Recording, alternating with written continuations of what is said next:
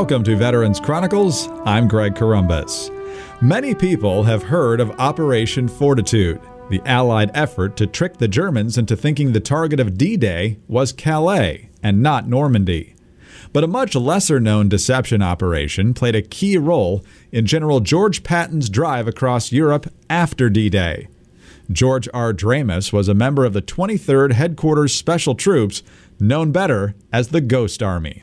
I became part of the 23rd sometime, again, in about January or February of 1944, when that unit was being organized. Part of it was being organized in Camp Forest, Tennessee, and another part of it was being organized in Pine Camp, New York, way up in New York.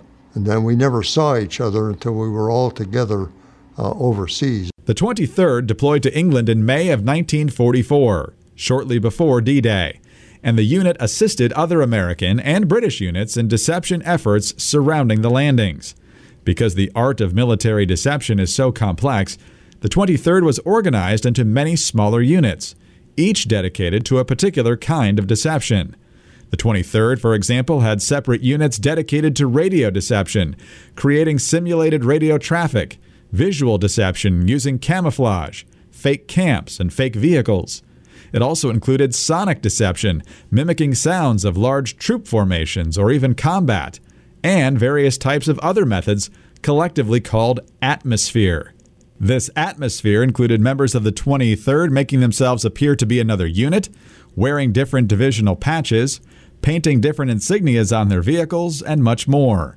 Because most jobs only required one type of deception, Dramis says the different sections of the 23rd rarely interacted with each other. The units were kept pretty much separate. I mean, we didn't see too much of the other people. I mean, unless we pulled off a big job, we'd know that they were there. But I don't even remember making any friends in the other units. After spending 2 months in England, the 23rd Headquarters Special Troops were deployed to the front in Normandy in July of 1944. My outfit didn't come over until 40-some days after D-Day. I never saw anybody. I was separated from the guys that I came ashore with. I was met by 2 officers and asked if I could know how to drive a Jeep. I said, yes, sir, I do. Come with me. And for about 4 weeks or so, I drove around a Major Rolf Ingersoll, owner of the New York newspaper PM, and a Lieutenant Colonel Chet Hansen, who I used to see on the television doing some shows about the service and stuff. Of course, I didn't know who they were. They were officers. The 2 officers were working for the top brass in SHAEF, the supreme headquarters of the Allied Expeditionary Force. Ingersoll and Hansen were in Normandy gathering intelligence for Generals Omar Bradley and Dwight Eisenhower. They would say, go here, go there. I knew every inch of Normandy like I know every inch of my hometown. I mean, I drove everywhere, saw everything, did everything. And I never got wise to them until one day we drive up the top of Normandy, the top of Normandy Beach. There's a plane sitting out there. How did a plane get here? And there is General Eisenhower, General Patton, General Bradley, General Montgomery, the British Army, all these other generals, admirals from the Navy, Air Force from England, all this brass in one place. And here's this 18, 19-year-old kid, and I'm standing right back of Patton with them revolvers on his hips. And the cameras are grinding away, the Signal Corps men, the United Press guys, and I'm thinking, oh boy, I'm going to have my picture in the news. I mean, this was and I thought, if the Germans ever come over here with a plane, let's stop the war right now. All the brass is here. And that was quite an event for me. That was quite an event. Then I figured these guys must be top people. So the plane starts to pull away. And the two officers are in the Jeep with me. We pulled up in a different location. All of a sudden they said, "Stay here, report to Colonel so-and-so at the beach, Omaha Beach, and we'll be back tomorrow or in a couple of days." They left their binoculars, they left their guns, they left everything. And they ran to the plane, beat on the plane stopped, door opened, steps come down, they went in the plane. I thought, my God, these guys must be, they must be pretty good. I mean, Eisenhower's on that plane, all this brass. That's when I figured they were important. Not long after his encounter with the Allies' top brass, George Dramus rejoined his unit for the drive across France. The 23rd had by now been attached to Patton's Third Army and would serve as Patton's personal deception force for the remainder of the war. Dramus says the 23rd used a myriad of tools to deceive their enemies. We were going to fake an entire division, which we usually did. We were going to fake, let's say, the 9th Infantry Division. All the vehicles would be marked with 9th Infantry Division insignias, marks, what have you. We'd sewed the patches on our shoulders, 9th Infantry Division. Everything making it look like we are the 9th Infantry Division.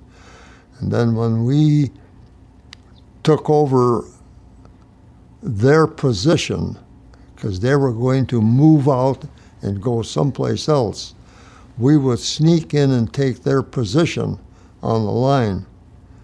And we could make it look like we were a division, while the real division pulled out quietly. We had half tracks with huge amp speakers on them, huge speakers. And they had wire recorders, and they had recorded various tanks and what have you driving around, and you could hear men yelling and swearing, "Get that truck over here, put out that cigarette," and you'd hear the stuff going on. Sounded like a whole outfit was coming in, but it was just a few of us. As with the deception operations for D-Day, George Dramus and the men of the 23rd were highly successful in keeping the Germans guessing as to the Allies' true intentions. However, in order to ensure success, the men of the Ghost Army had to be very careful with whom they shared secrets. We spent a lot of time in Luxembourg City. That was our headquarters. Whenever we were through with a mission, we always came back to Luxembourg City. We were holed up in an old monastery there. But anyway, we'd go into town at night, and there was a cafe called the Pole Nord Cafe, North Pole Cafe. We knew there were a lot of German activity, German spies. The people could not really be trusted. Some were French-speaking, some were German-speaking, and some had their own language, which is a slightly different German. Like, for example, if you say good morning in German, it's Gut Morgen. They would say Gut Morgen. There were different words were different in their language. But we'd go to that cafe, and I told you this one time, I sat next to a soldier at the bar. I didn't like his demeanor, and I still think he was a spy. Whether he was a German spy or whether he was a Luxembourg spy, I'm not sure. But he had a German accent. I could detect the accent. He probably thought he was getting away with it, but I could detect it. I have a good ear for foreign languages. So we talked about this and that and the other, and I gave him a lot of fake information. And I'm pretty sure he was a spy looking for information. You had to be very careful in that town. There's much more to the story of George Dramus and the Ghost Army. Stay with us on Veterans Chronicles. Say goodbye to your credit card rewards. Greedy corporate mega stores, led by Walmart and Target, are pushing for a law in Congress to take away your hard-earned cash back and travel points to line their pockets. The Durbin-Marshall credit card bill would enact harmful credit card routing mandates that would end credit card rewards as we know it. If you love your credit card rewards, tell your lawmakers, hands off my rewards. Tell them to oppose the Durbin-Marshall credit card bill. This is Veterans Chronicles. I'm Greg Corombos. In this edition, we're learning about the Ghost Army, the 23rd Headquarters Special Troops, which not only helped keep the Germans unsure of what was happening on D-Day, but throughout the push eastward across France and ultimately to the Rhine River. By November of 1944, the Allied armies had reached Germany's western frontier. With winter fast approaching, the Allies stopped their advance in order to secure their gains. While the Allies hoped to resume their offensive in the more favorable spring weather, the Germans used the lull in fighting to prepare a massive counterattack. In December, the Germans attacked the weakly defended Allied position in the Ardennes Forest. Allied positions were rapidly overrun, and the 101st Airborne Division became trapped by the Germans in the key town of Bastogne. General Eisenhower called on General Patton's Third Army to rescue them, but with Patton's troops already stretched to hold their current line, the Ghost Army would need to keep the Germans in the dark as to Patton's plan in order to free up divisions for the rescue attempt. While most of the Ghost Army used deception to help Patton, Dramus was used in a very different role. He was deployed to help the 4th Armored Division in its drive toward Bastogne. In that deal, my unit was in Alsace-Lorraine, that's south of Luxembourg. I remember there was a call to join the 4th Armored Division. So they gave us the patches, they painted our Jeep, our weapons carrier, with the radio equipment. They painted it with the 4th Armored Division insignias and everything. We had the 4th Armored patches. And we moved, if I remember correctly, as a matter of fact, I saw my first battlefield commission. I saw a sergeant get promoted to an officer, a lieutenant. It happened right there at the spot. But I remember moving out with them, and I think it took several driving at night in the snow, cold, window down on those things. That was a lot of hard drive. We took turns, 4 of us were in a group. We took turns driving, and there was no radio communications. And we got up there, and it was snow, deep snow. And I remember when we stopped, I remember sleeping in my sleeping bag in the snow on the ground. That I remember. But then it was a lot of radio communication with 4th Armored personnel. But we were given the things to say and what, so we would transmit messages back and forth in Morse code, always in Morse code. Due in large part to the deception efforts of the Ghost Army, Patton was able to free up 3 divisions from his already overstretched front line and rescue the 101st Airborne trapped in Bastogne. The 4th Armored Division, with George Dramus and other members of the Ghost Army in tow, was the first to reach the besieged troops. After the Battle of the Bulge, Patton and the Allies next turned their attention to the invasion of Germany itself. However, in order to breach the German defenses on the Rhine River, the 23rd would need to come up with its greatest ruse yet to assist in the attack. That was one of the few where the entire 1,100-man 23rd Headquarters Special Troops was involved. Everybody was involved in that deal. The camouflage people, the half-track people, the ones that used the fake artillery people. They had canisters where they flash bombed and it looked like artillery going off. That was a company just did just that.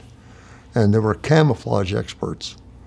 Some of them became famous, like Bill Blass, the designer, clothes designer. He was in that unit. Ellsworth Kelly was a famous painter today, I think he died a few years ago. He's a famous painter in New York City. He's done work for the United States government. There were people of this ilk. They were painters. They were artists. They did the camouflage work. Camouflage was, you camouflage, but you leave just enough that it shows like there's a truck there or a tank or an artillery piece. You just make it look like there's something there that didn't quite hide it good enough. And these were units that were blown up with compressors and blow up a tank. I mean, you could pick it up with one hand almost. Once Allied troops crossed the Rhine in March of 1945, the days of Hitler and the Third Reich were numbered. Only 2 months later, in May, the Germans unconditionally surrendered to the Allies. The operations undertaken by the Ghost Army in support of Patton's Third Army remained classified for more than 50 years after the war. For George Dramis, who was already used to avoiding spies, keeping the secret in peacetime was not difficult. I never really talked to my wife about it, of course, but I don't know as it ever, I just said, well, it was a war and I was a radio operator and I didn't have to say that it was all fake. So I didn't really talk about it. I mean, I just felt they wouldn't understand anyway, so why talk about it? I never talked about it to my buddies, or I never said anything. Just let it go. And for George Dramis, the most significant thing he took away from his service during World War II was gratitude. I feel like I didn't do anything. To me, and I often think about this, I think about all the 18-year-old, 19-year-old, 20-year-old guys that I saw on Utah Beach, Omaha Beach, all the dead bodies floating in the water, all the dead guys everywhere, and I think about that. And I think they never got to have a life. I mean, they went in the war, they lasted 1 or 2 minutes, and that's it. I mean, I feel very fortunate. Very fortunate. George Dramis, a U.S. Army veteran, World War II veteran of the 23rd Headquarters Special Troops, better known as the Ghost Army. I'm Greg Corombos. This is Veterans Chronicles.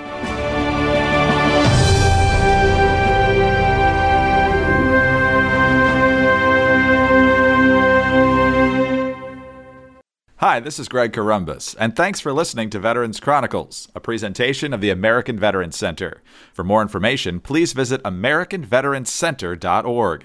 You can also follow the American Veterans Center on Facebook, and on Twitter, we're at AVC Update. Subscribe to the American Veterans Center YouTube channel for full oral histories and special features, and of course, please subscribe to the Veterans Chronicles podcast wherever you get your podcasts. Thanks again for listening, and please join us next time for Veterans Chronicles. Say goodbye to your credit card rewards. Greedy corporate mega stores, led by Walmart and Target, are pushing for a law in Congress to take away your hard-earned cash back and travel points to line their pockets. The Durbin-Marshall credit card bill would enact harmful credit card routing mandates that would end credit card rewards as we know it. If you love your credit card rewards, tell your lawmakers, hands off my rewards. Tell them to oppose the Durbin-Marshall credit card bill. As humans, we're naturally driven by the search for better. But when it comes to hiring, the best way to search for a candidate isn't to search at all. Don't search, match with Indeed. When I was looking to hire someone, it was so slow and overwhelming. I wish I had used Indeed. If you need to hire, you need Indeed. Indeed is your matching and hiring platform with over 350 million global monthly visitors, according to Indeed data, and a matching engine that helps you find quality candidates fast. Ditch the busy work. Use Indeed for scheduling, screening, and messaging so you can connect with candidates faster. And Indeed doesn't just help you hire faster. 93% of employers agree Indeed delivers the highest quality matches compared to other job sites, according to a recent Indeed survey. And listeners of this show will get a $75 sponsored job credit to get your jobs more visibility at Indeed.com/podcast. That's Indeed.com/podcast. Terms and conditions apply.